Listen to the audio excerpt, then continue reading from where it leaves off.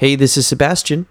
And this is Peter. And Peter, I hear you have a great fact for us today. What's going on? That I do. Chocolate was once used as a currency.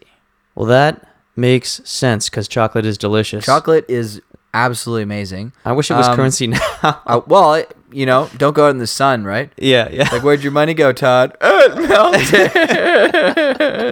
It's like, how much was that? He's like, my mortgage. You pay your mortgage in Hershey Kisses. I dig it. Well, I think it's because, nowadays, most chocolate is not really, like, it is chocolate still, but it's only like 5% chocolate. They dilute it a lot, right? And so originally, it was actually the cacao pods. Okay. They would trade those, would be like the currency.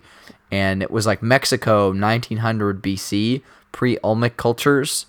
And they would trade it because they'd make this bitter coffee like drink out of chocolate. Mm-hmm. It was like I've heard about this. A cacao elixir. Yeah, elixir, sweet elixir. That's worth a whole lot of money. So they just love that. Yeah. And so they use it as a currency. That's pretty cool. It's like, how much is this carrot? That will be 5 cocoa pods, sir. I dig it. That's good. Yeah. I guess it was probably to do with like the military and royalty as well. Mm-hmm. Yeah, Romans only the rich paid people. their salaries in salt, and the Owakans or the pre-Olmec cultures paid in chocolate. Yeah. Pretty cool. And the fact is, again, chocolate was once used as a currency. Okay, that's it for today, guys. See you tomorrow.